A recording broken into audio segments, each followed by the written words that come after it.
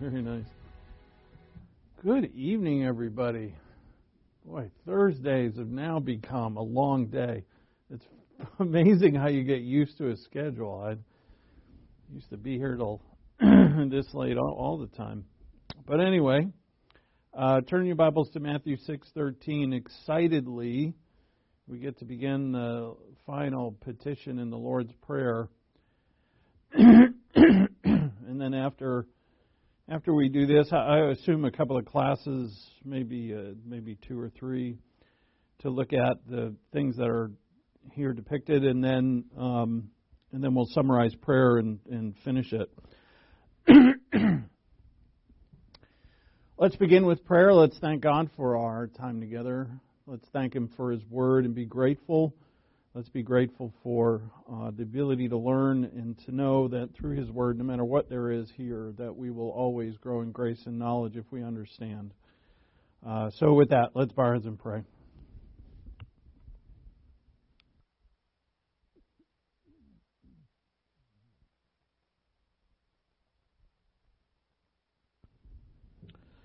Our Father in heaven, thank you for this time to be together and to hear your word. Thank you for all those who listen. Thank you for those who are able to come here and be with us.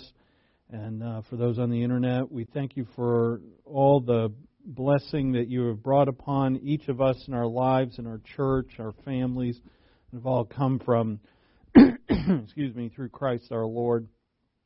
It's His sacrifice, His crucifixion, His resurrection that has accomplished everything, that has brought in a new age, and that has made us new creatures. As the new humanity, we pray to you, Father, as your children, and we know with great confidence that we can boldly speak to you and know that you will hear and know that you will answer. We're so grateful for that personal ability, personal touch, I guess I could say, to your plan and your will and your way. That though you are light years away from us, you indwell us and we speak to you, and the reality of our destiny and our future is with you. And all the sin and evil in this world is going to be eventually, finally judged and removed. So, Father, as those who are grateful, sinners cleansed and forgiven, we ask that through your Spirit we would understand more of this topic of prayer, and we ask in Christ's name, amen. Now, the Christian way of life is about growing up. That is true for everybody. It's unfortunate that there's a lot of lies in the Christian church. One of probably the worst is that we're earning our salvation, and that so Christianity is the process of getting saved, that salvation by works. But that is not actually true, and we know that. Christianity starts with salvation, and then from there, what? And we've got to grow in grace and knowledge, as the Scripture says. We've got to grow up, we've got to increase in faith, we've got to increase in understanding and in knowledge and in practice. We've got to grow in our prayer lives, in our applications, in our humility. We've got to grow in our obedience, in our trust. And all of those things have to continually increase. And if we're diligent enough, we're going to get to a place, each of us, where we're going to start to see the reality of the spiritual lives in our own life. In other words, it won't be just the pages of Scripture that describe the great Apostle Paul or Daniel or David or somebody, but that actually you're starting in your mind and in your thinking and your ways to look like them. It's and it gives great confidence and courage and hope. And that's what really grows here, is hope. Right? As we know in Paul's great 3 that he writes in 1 Corinthians 13, there's faith, hope, and love, and the greatest of these is love. Hope there is the confidence in the future and confidence in God's ability, confidence in your own ability, that you are on your way to really grab and hold of that which is eternal life. And, the devil is not going to look at you and say, wow, you know what, I'm impressed. Satan is not going to see your growth and be proud of you. The world he rules will never celebrate your spiritual victories. Never. The world's not going to stand back and go, oh, hey, hands off this one. They've grown up. We're impressed. It's never going to happen. They don't care. Satan doesn't care. The world doesn't care. Nobody cares. In fact, the world looks at you as weak. You know, this humility thing, this laying down your life thing, this sacrificial thing, it's weakness. They don't care. They see you as weak. And in fact, your spiritual growth only makes the devil hungrier. You know, you become more of a target. There's a target on your back, and he's going to try even harder to tear you down. And so we have our final petition. Matthew 6:13 says, "And do not lead us into temptation, but deliver us from evil." Now, we'll get it. It depends. You know, some people love the sentence structure and Greek and all that. I think most don't. So we're going to get the boring part out of the way first. And first is, there's a couple of translational issues that if we don't know them, then the verse here, the interpretation of this verse becomes a little more vague for us. We want to clarify that. And the first thing is this word temptation. The reason why this is important is that the New Testament has two words that are used for testing or temptation or proving. And this one, peirasmon, as you see there on the board, it means testing, it means to be tempted, but it is used only, exclusively in the New Testament. It's always used of the devil testing. And so this is a testing by which your enemy is trying to get you to fall, trying to make you stumble. And this word is always used for that. And this is one of those things where synonyms, because there's another word. We know the word dokimazo, right? We've used it a lot. The noun is dokimaze or dokime, I think it is. But anyway, that doesn't matter. That word, dokime or dokimazo, is always used of God testing. So the testing of God, which is always for you to prove yourself. The testing of God is brought in your life with the hope of success. Right? So the father, the parent, is a parent. You know, he's your father. And he wants to see you succeed. So when he brings in testing, it's with the hope of your success in mind.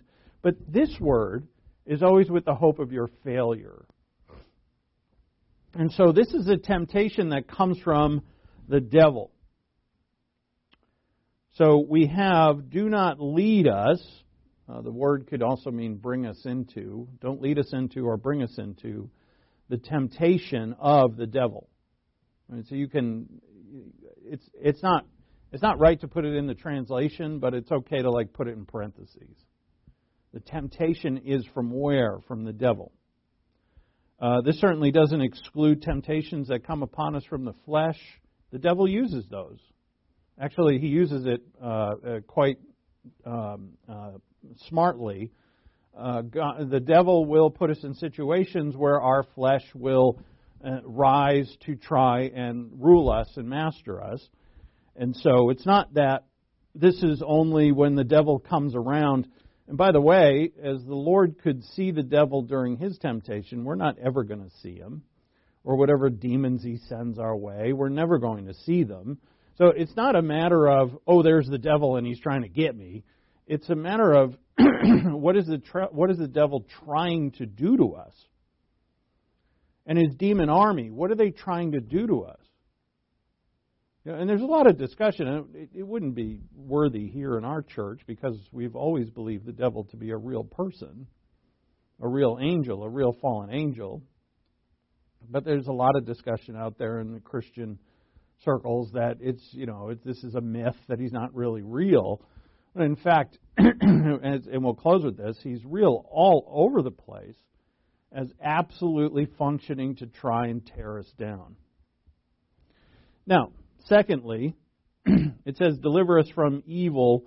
But this from the Greek translation could actually be deliver us from the evil one. In fact, the most prominent Greek scholar in the world today translates it evil one.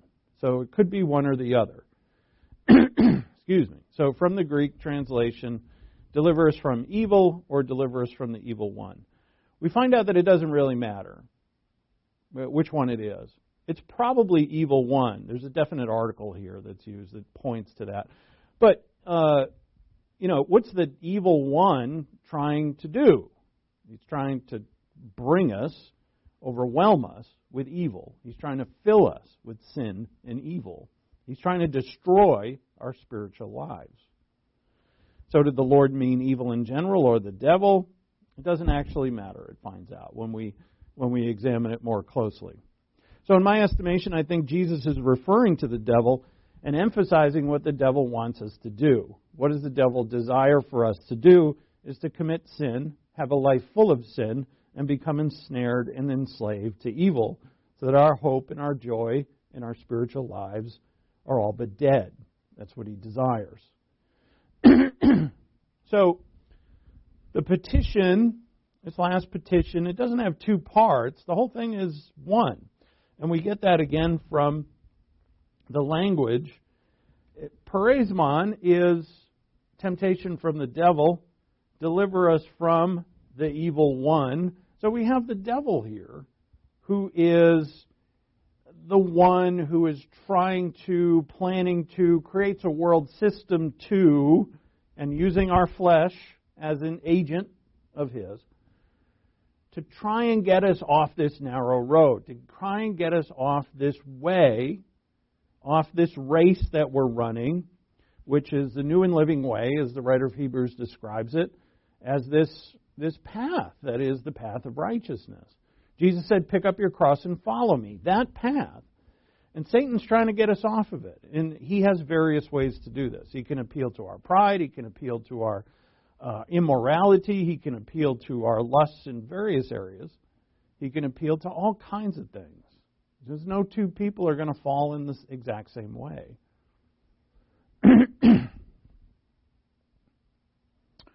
So that's why the opening part confuses people. And it's confusing to me. Why would God lead us into temptation? Notice, do not lead us into temptation.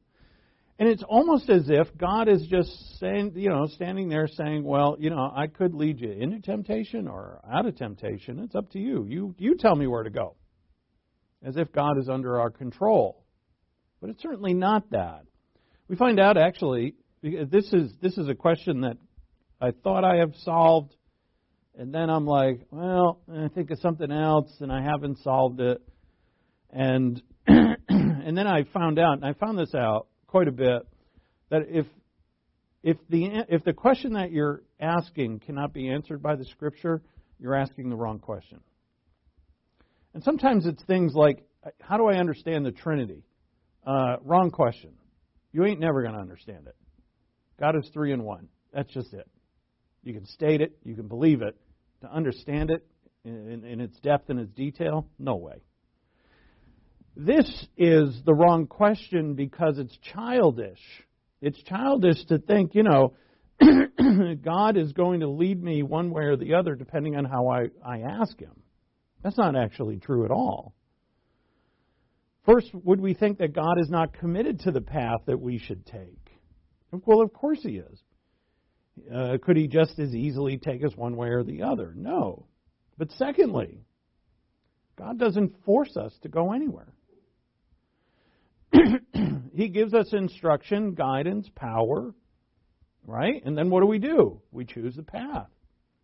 He lays them out before us, and we choose them. So as Joshua said in his farewell speech, it's the last thing he says to the Israelites before he dies in Joshua 24:15 was his last speech.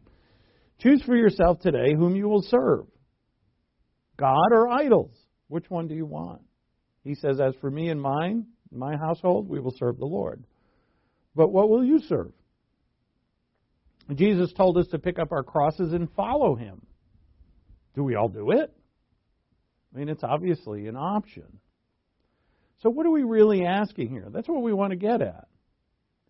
And it turns out that if we isolate this and we say, because, and I meant to go look it up, but the Catholic Church officially changed the wording of this prayer, the last line, into, as he says here, don't lead us into temptation. I forget how they changed it. I was going to look it up. Not that it matters. As if Matthew didn't know what he was writing. By the way, Luke says the exact same thing. So what are we asking? Well, think about it. When we ask for bread, give us today our daily bread. What if we don't ask for that? Let's say you forgot to ask for that today. Did you starve? Did you go to the fridge and it was empty? Right? Did you go to the supermarket and they said no? Did you go to your wallet and it was empty and all your cards were stolen? You couldn't get any food? No, God provided. Whether you ask or you don't, God is going to provide you bread. When we ask for forgiveness, forgive us our debts. What if we forget to ask? Are we forgiven? Because the wages of sin is death. So if you don't ask that, you died? No, you're forgiven. Whether we asked or we didn't, we were forgiven. In the same way, see, what the Lord is doing in these prayers is He's cornering us. What do you think of your physical provisions that come from God? Are you content? Are you thankful? Because when you say, Father, today, give us today our daily bread, you are acknowledging that they come from God and that I only want what you, Lord, give. So I could just say it. I'm just repeating the words. Or if I know the meaning behind the words, I am cornered by Christ to either admit I'm thankful and content or I'm not. I'm cornered to admit I'm a sinner who is forgiven, thank God, and therefore I'm humbled and not guilty and shamed, and I forgive others. Or I'm not. I don't really care. So He corners me. And in what are they about? These are about what I think. What is my attitude towards the most important things? What is my attitude towards the most important things? What is the most important thing? That God provides my needs. God has forgiven me, the sinner. And God, last petition, will lead me. Do I care where He leads me? And this, I'm cornered by our Lord in my daily prayer as to the attitude of what road do I want to take today? What road do I want to take today? The road that's going to be beset, that road is going to be beset by temptations. Yeah? But what road do I want? Lead me. This Greek verb means to bring me into. Lead me. Bring me into what? Well, temptations where I may fall or success. And so it's and so here's the thing, and we all kind of know this, but it's, again, I love how this is put. It's 6 things are stated by our Lord that are the most important and foundational things in the Christian life. Our worship of God and our attitude towards ourselves and our lives here on earth in relation to God, and our relation to Jesus Christ. And let's say now that I have gone through these petitions.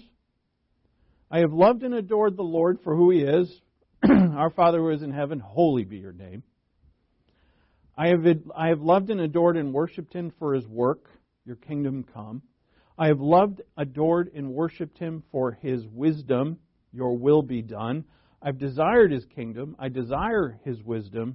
And I know, and I'm fully on board with this, on earth as it is in heaven. In other words, my life, my body, my mind, my everything, I want to run like heaven runs. I want it. This is, if you want this, and only you and you know this, the eyes of your soul are going to really start to open. Your perception of life is really going to change. And then you move on. Give us today our daily bread. You know what? I find now with this growth, that all material lust, I don't have it anymore. You know what? I get around rich people. I had a Zoom meeting with a millionaire today. He's a multimillionaire.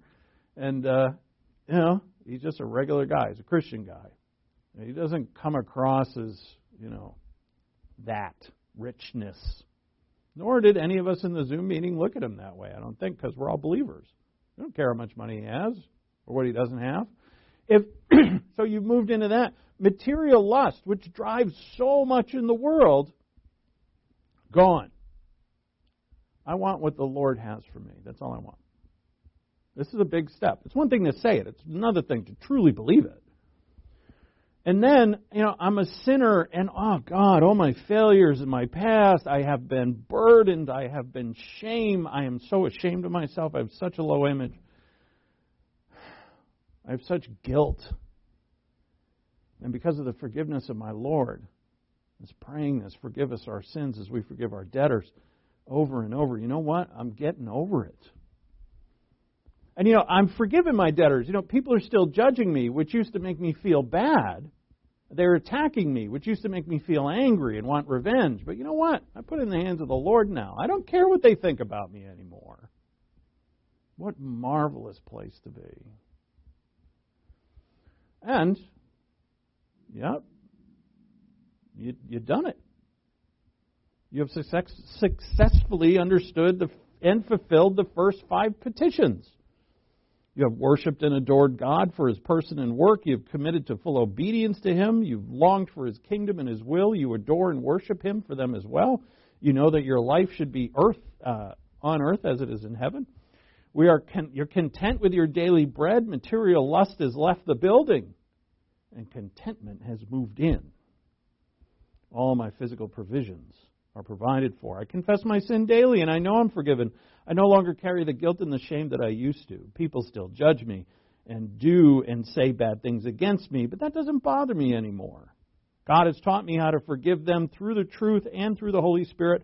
I'm content mentally with who I am, for by the grace of God, as Paul says in Philippians 1, I am what I am by the grace of God. Deal with it. You know what it is? It's a newfound spiritual niche in which the future never looked better. I mean, future on earth. You. And you know what? What I find, or for us I find, is it doesn't matter how old you are. They say, I feel this niche growing around me, and I'm 60 years old, 65 years old. Hopefully you're 20 years old. That would be wonderful. But it doesn't matter, right? Because life is eternal here. It's not based upon the physical man. As Paul says, though the outer man decays day by day, the inner man is being renewed. Yeah. So, this frees me now to pour my heart and soul into the spiritual life. I'm no longer worried and concerned about other things. I'll learn more of God's Word. That's exciting. I'll understand more of it by the Spirit of God. I'm going to put it into practice. Wait till the world sees me. The new me. Wait till they all see me. The new me. Wait till they see how awesome I am. And you know what? You are awesome. And they, the world, as you know, who are not of the mind of Christ, they're going to look at you and go, whatever. And in fact, you know what? They're going to be rubbed a little the wrong way. Because they're going to think you have confidence in something that's not real, and therefore you're a buffoon. You're a fool. Right? You've gained this happiness and this confidence from something that doesn't exist. What does that make you? It means you should probably be in a hospital where the walls are padded, where people talk nice to you and give you little cups with pills in them. That's all I know is One Flew Over the Cuckoo's Nest, which is filmed right here in Oregon, by the way. Because it is a cuckoo's nest in this place. So anyway, what a wonderful and fulfilling place to be. That's my point. It made me think of an old 80s song, Nothing's Gonna Stop Us Now. I was like, I know this song, right, because I grew up in the 80s.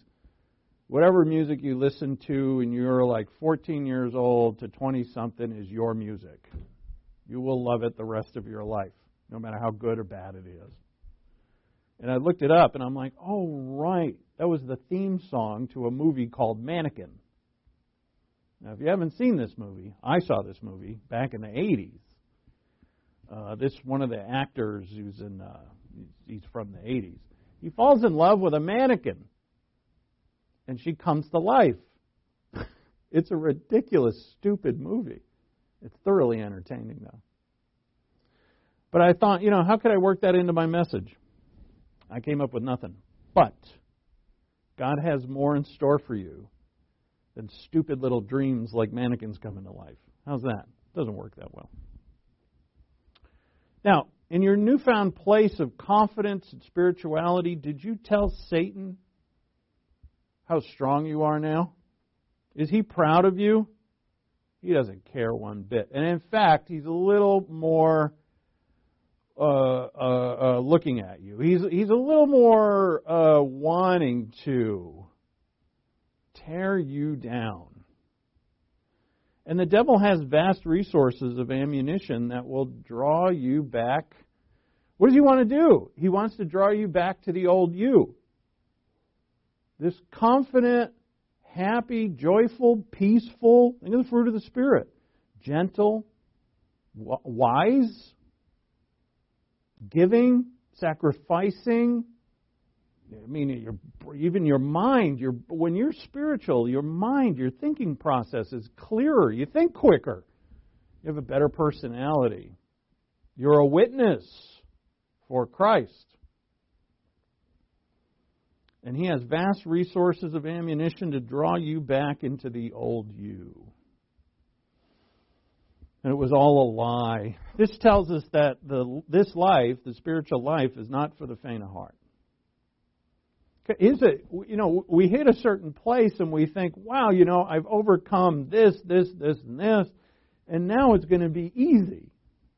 Right? Isn't it going to be easy? I've overcome my material lust. I've overcome certain weaknesses and flaws that have haunted me my whole life and sin.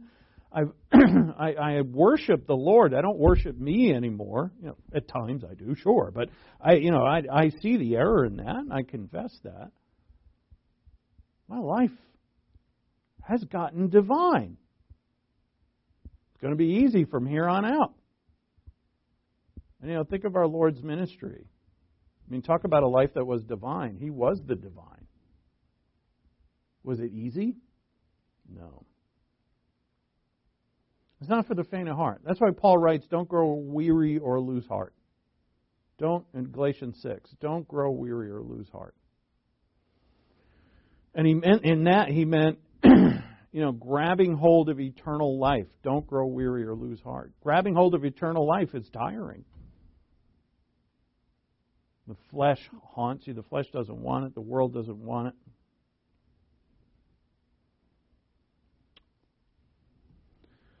So, what doesn't change is Satan. He doesn't care. And the world. The world doesn't care. The world never cares. It's like trying to convey ourselves safely through a land infested with enemies, landmines, thousands and millions of mosquitoes carrying malaria. That's what we're trying to get ourselves through. We could wish not to go through. We might even want to stand still. But we know that that's not possible. We have to keep going. We have to keep forging ahead. We sometimes feel fear, but we know that we can't be fearful. I mean, if you keep going forward as afraid, that's better than not going at all. But the fear's got to go. As John writes in 1 John, there's no fear in love. We've got to go with confidence, with peace, with joy, with the fruit of the Spirit. Fear is not an option. And so we have to truly risk, and the devil's world is not going to change to suit our new condition in Christ. Techniques of the devil use our former companions in our worldly lives who are waiting for us to join them again. Familiar jaunts, familiar ways, old paths cross our own very consistently and tell us things are ready for us to come back to the old self, even more ready than before.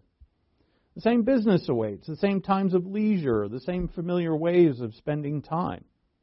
Shouldn't we just do as we did before? Why not? All remains the same. Ready as ever to make our old course easy. You know, it's the same, come on back, come on in, the water's fine, that kind of thing. The world, the old life, the devil has no sympathy for our new position, our new condition. They don't rejoice over our newfound treasure. There's no friendly desire to enter in and prosper in our ways. We evangelize, we tell others of the light, of the truth. Do they come? Bless those who do come. They're few, though, aren't they? Many reject it. They don't come. And then they say to you, why don't you come back? See, those in the world are always evangelizing for the world just as much, maybe even more so than we're evangelizing for Christianity. What disappoints us more than ever, more than anything probably, is the fact that we do find in ourselves too much that remains as it was.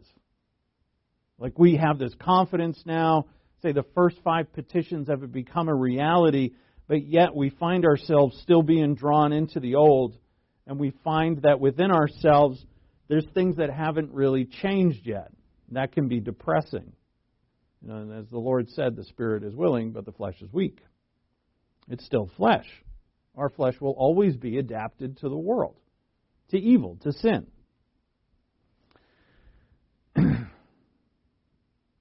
So Satan attempts various ways to put our flesh to his purpose. And there's only one escape. So here's the prayer. Lead us, Lord. Not the way of temptation. So what are we really asking? We're asking to be led. But we're cornered by our Lord. By Him saying, look, I've given you this prayer. I'm not telling you that the Father desires to lead you into temptation. That's not what I'm saying. I'm giving you the prayer so that you every day can evaluate what is it that you desire. What way do you desire to go? And it has to start in the morning, and it has to go all throughout the day. One day at a time. Don't worry about tomorrow. But today, the will of God, obedience to God, trust in God, from the moment I am awake to the moment I go to sleep, in every situation, in every experience, and with every person. And I say, Father, there's going to be temptations along the way. I want this way so much that I would rather no temptations. Right? Not because I want it easy. I so want to stay on this narrow road that I would desire no temptation at all, if possible. Of course, it's not going to be completely possible. But we do find out, as it says here, if I desire to follow the Lord, there's a lot of the temptations that, right, think about it. If I don't desire the Lord, there's a lot of temptations that I'm susceptible to that are going to be easy on me, easy to pull me. But if I desire the Lord's way, to follow the Lord more than I desire to follow the flesh, a lot of those temptations are no longer going to be strong. They'll be there. They might raise their head every once in a while, but I go, nah, you know what? I don't want that.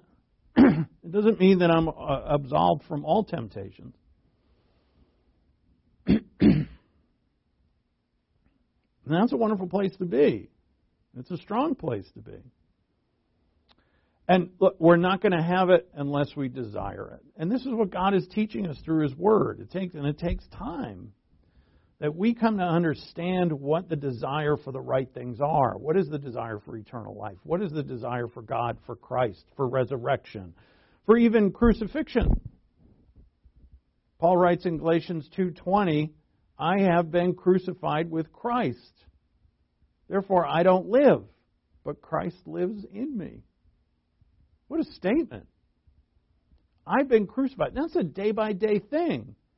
And crucifixion means, yeah, my old life is not an option anymore.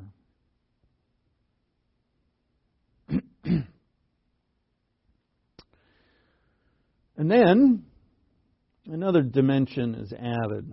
There's a lot of dimensions. Unlike before, now we have a lot to lose. Right? Why? Well, I have followed through on the fundamental precepts of the Lord's Prayer, and I've developed great hope and expectation in life, and a life that I want filled with Christ and His godliness, and I can see it coming. And therefore I have great hope in me, in my future, and so I have a lot to lose. As one great writer put it, those who have nothing to lose are little disturbed by the presence of thieves. Right? If you had absolutely nothing and someone comes up to you and wants to mug you, robs you, say, give me your money. Yeah, I don't have any. Someone says, I'm going to break into your garage and take something. You're like, oh, please, clean it out. That'd be great. I don't want anything in there. You got nothing to lose. You're not anxious. Those whose hopes are small have few fears. From the same writer, Marcus Dodds. Those whose hopes are small have few fears. The fear of defilement found no place in our souls until the Holy Spirit made us new. The fear of sin wasn't there until we realized what sin was, and that we realized what godliness was, and that we had hope in that. Before we experienced the grace of God, temptation seemed like a small risk. But now we have tasted God's favor, God's grace, experienced the joy and goodwill of God, the prize of God's pleasure, and it seems now a hazardous thing to venture into the sea of temptations. I don't want to go there. Temptations, we know, cause sin. See, temptation's the door, and that door, if we don't walk through it, temptation is not sin. But temptation walked through becomes the prison of sin and evil.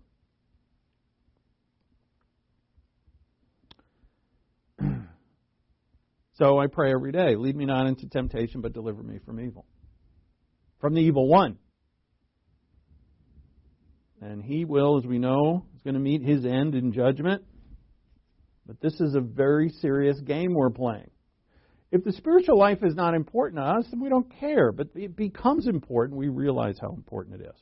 All right, go to Hebrews 12, 1 through 4. Some fast passages.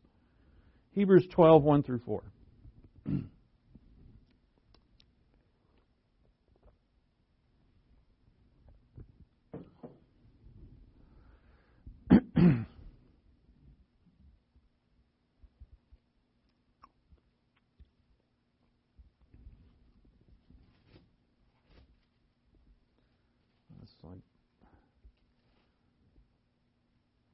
As my mind gets a bit older, just a bit, what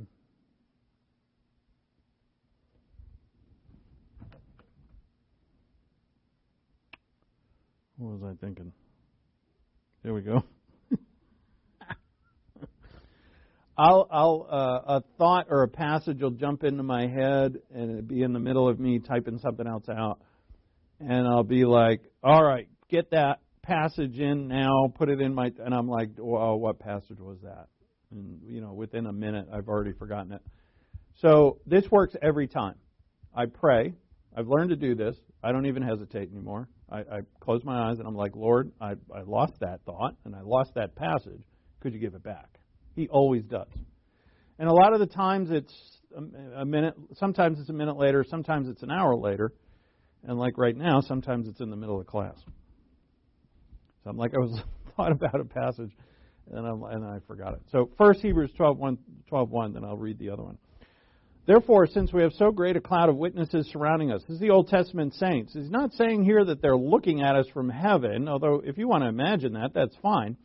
But it means that they're witnesses that have gone before us. They surround us in a meaning that they're there. They've been, if you imagine a courtroom, they've gone to the witness bench before us, and they've, by faith, glorified the Lord. So since we have such a great cloud of witnesses, so great a cloud of witnesses surrounding us, let us also lay aside every encumbrance and the sin which so easily entangles us. This word encumbrance, it means like a flowing robe that, like in the ancient East, even still now in the East, men wear like robes. They're like long skirts. And if you're going to run, you hike them up. And that's what this word means. It's a wonderful word that means hike up your skirt. Hike up your skirt so you can run. So it's,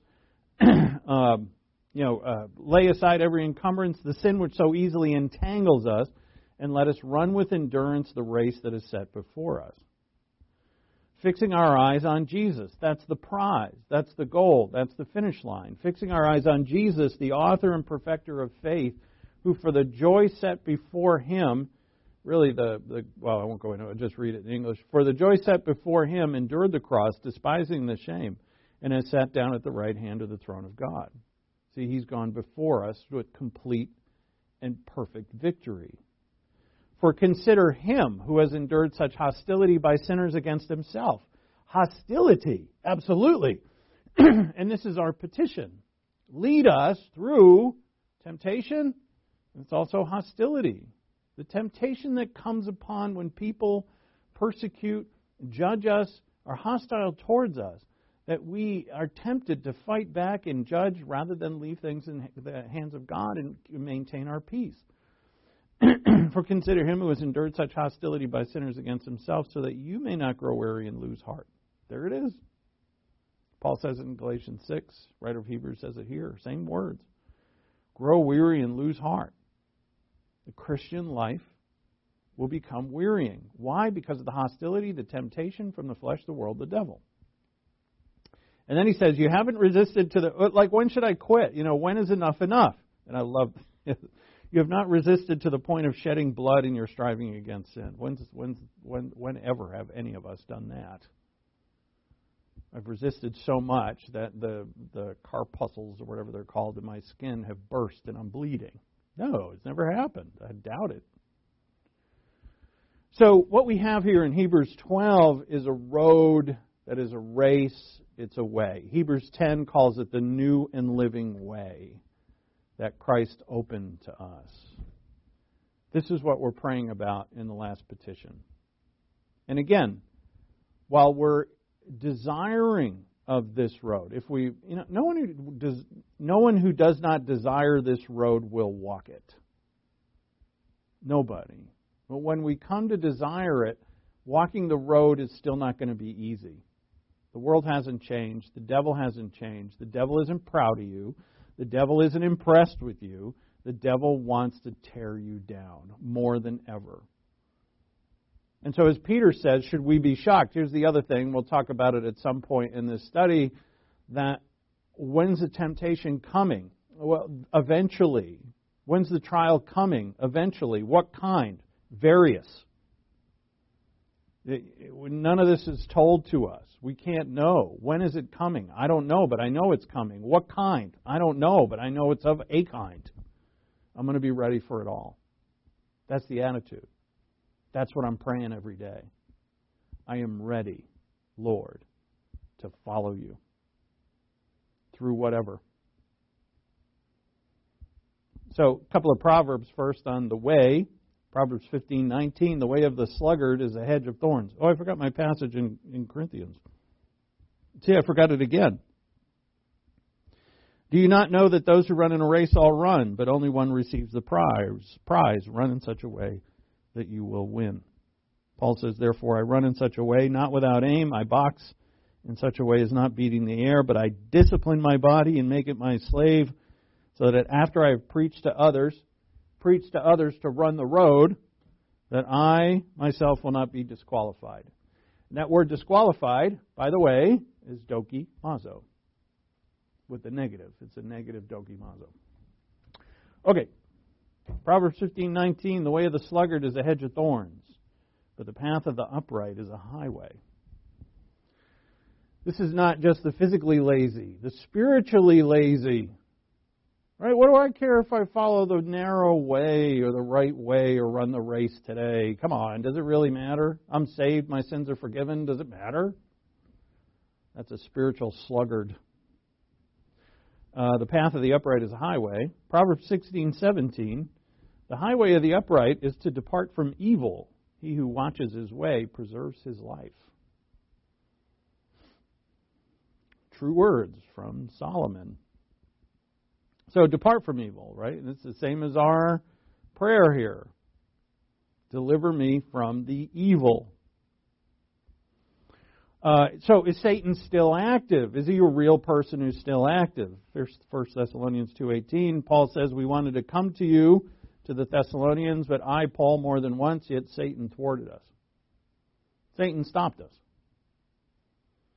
And it's not the only place that he mentions Satan meddling or muddling or whatever the word is in his ministry. Ephesians 4:26 and 27, do not let the sun go down in your anger, do not give the devil an opportunity. See, right? He's an opportunity to use your flesh to get you and others into trouble spiritually. Whatever he can do. Some of us have anger issues. When I say us, this guy who's got two thumbs and anger issues right here. And so, it's wonderful to know that so that I can conquer it. I was talking to somebody the other day that, this a new revelation in their lives that such and such a thing is a weakness. And if in an area that you have a weakness, meaning, what I mean by this is not a sinful thing. It's just in the pursuit of a certain task, I find it's a task that I want to do, but I find that I'm not up to it as much as I thought. So what do we naturally do as human beings? If I'm not up to snuff for a certain task or a certain skill, I quit. Why bother, right? But when it comes to spiritual matters, I can't quit. What if God has called you to do that thing and you know it? Right? It's time to overcome, to develop the skill. And God will get you there. You know why? We know He'll get you there because He promised to, and you have the Holy Spirit within. Ephesians 6:11, when we know well, put on the full armor of God that you may be able to stand firm against the schemes of the devil, who shoots his fiery missiles, and we pick up the shield of faith.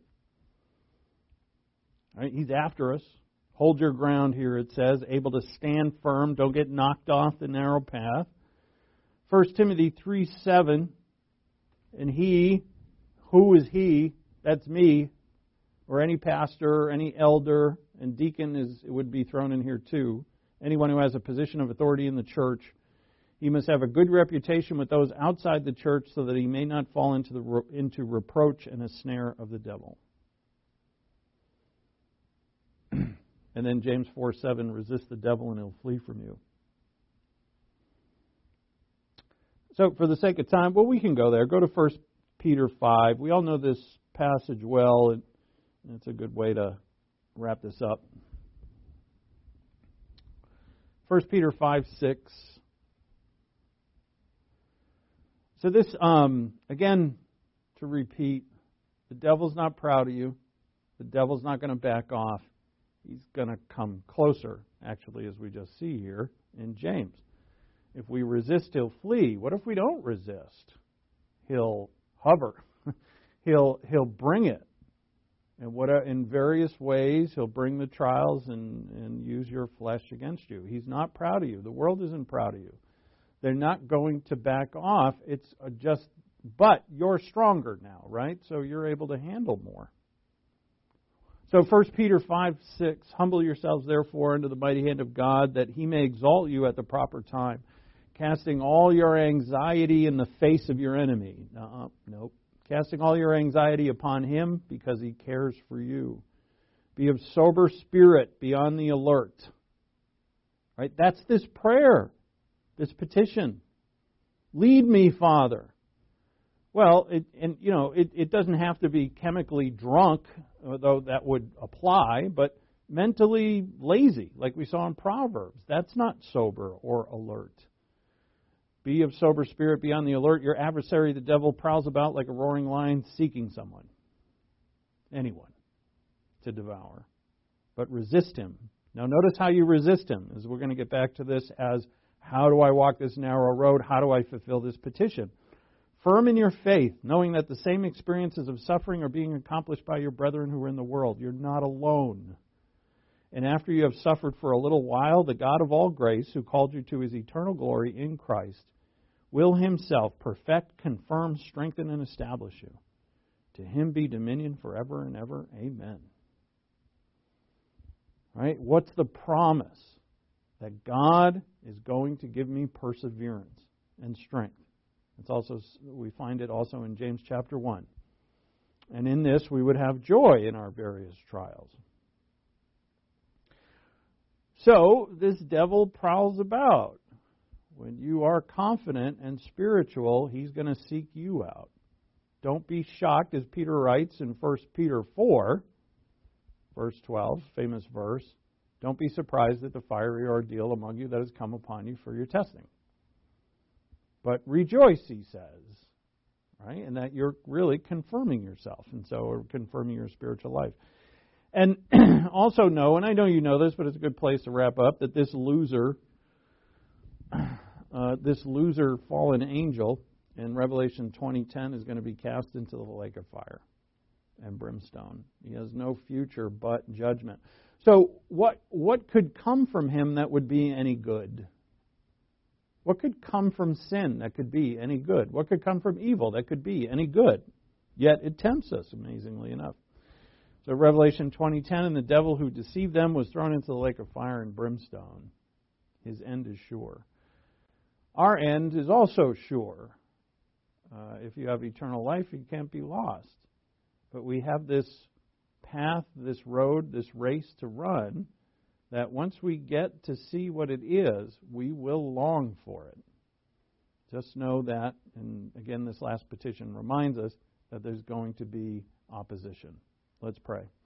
Thank you, Father, for your word, and thank you for all that you do in providing for us the truth.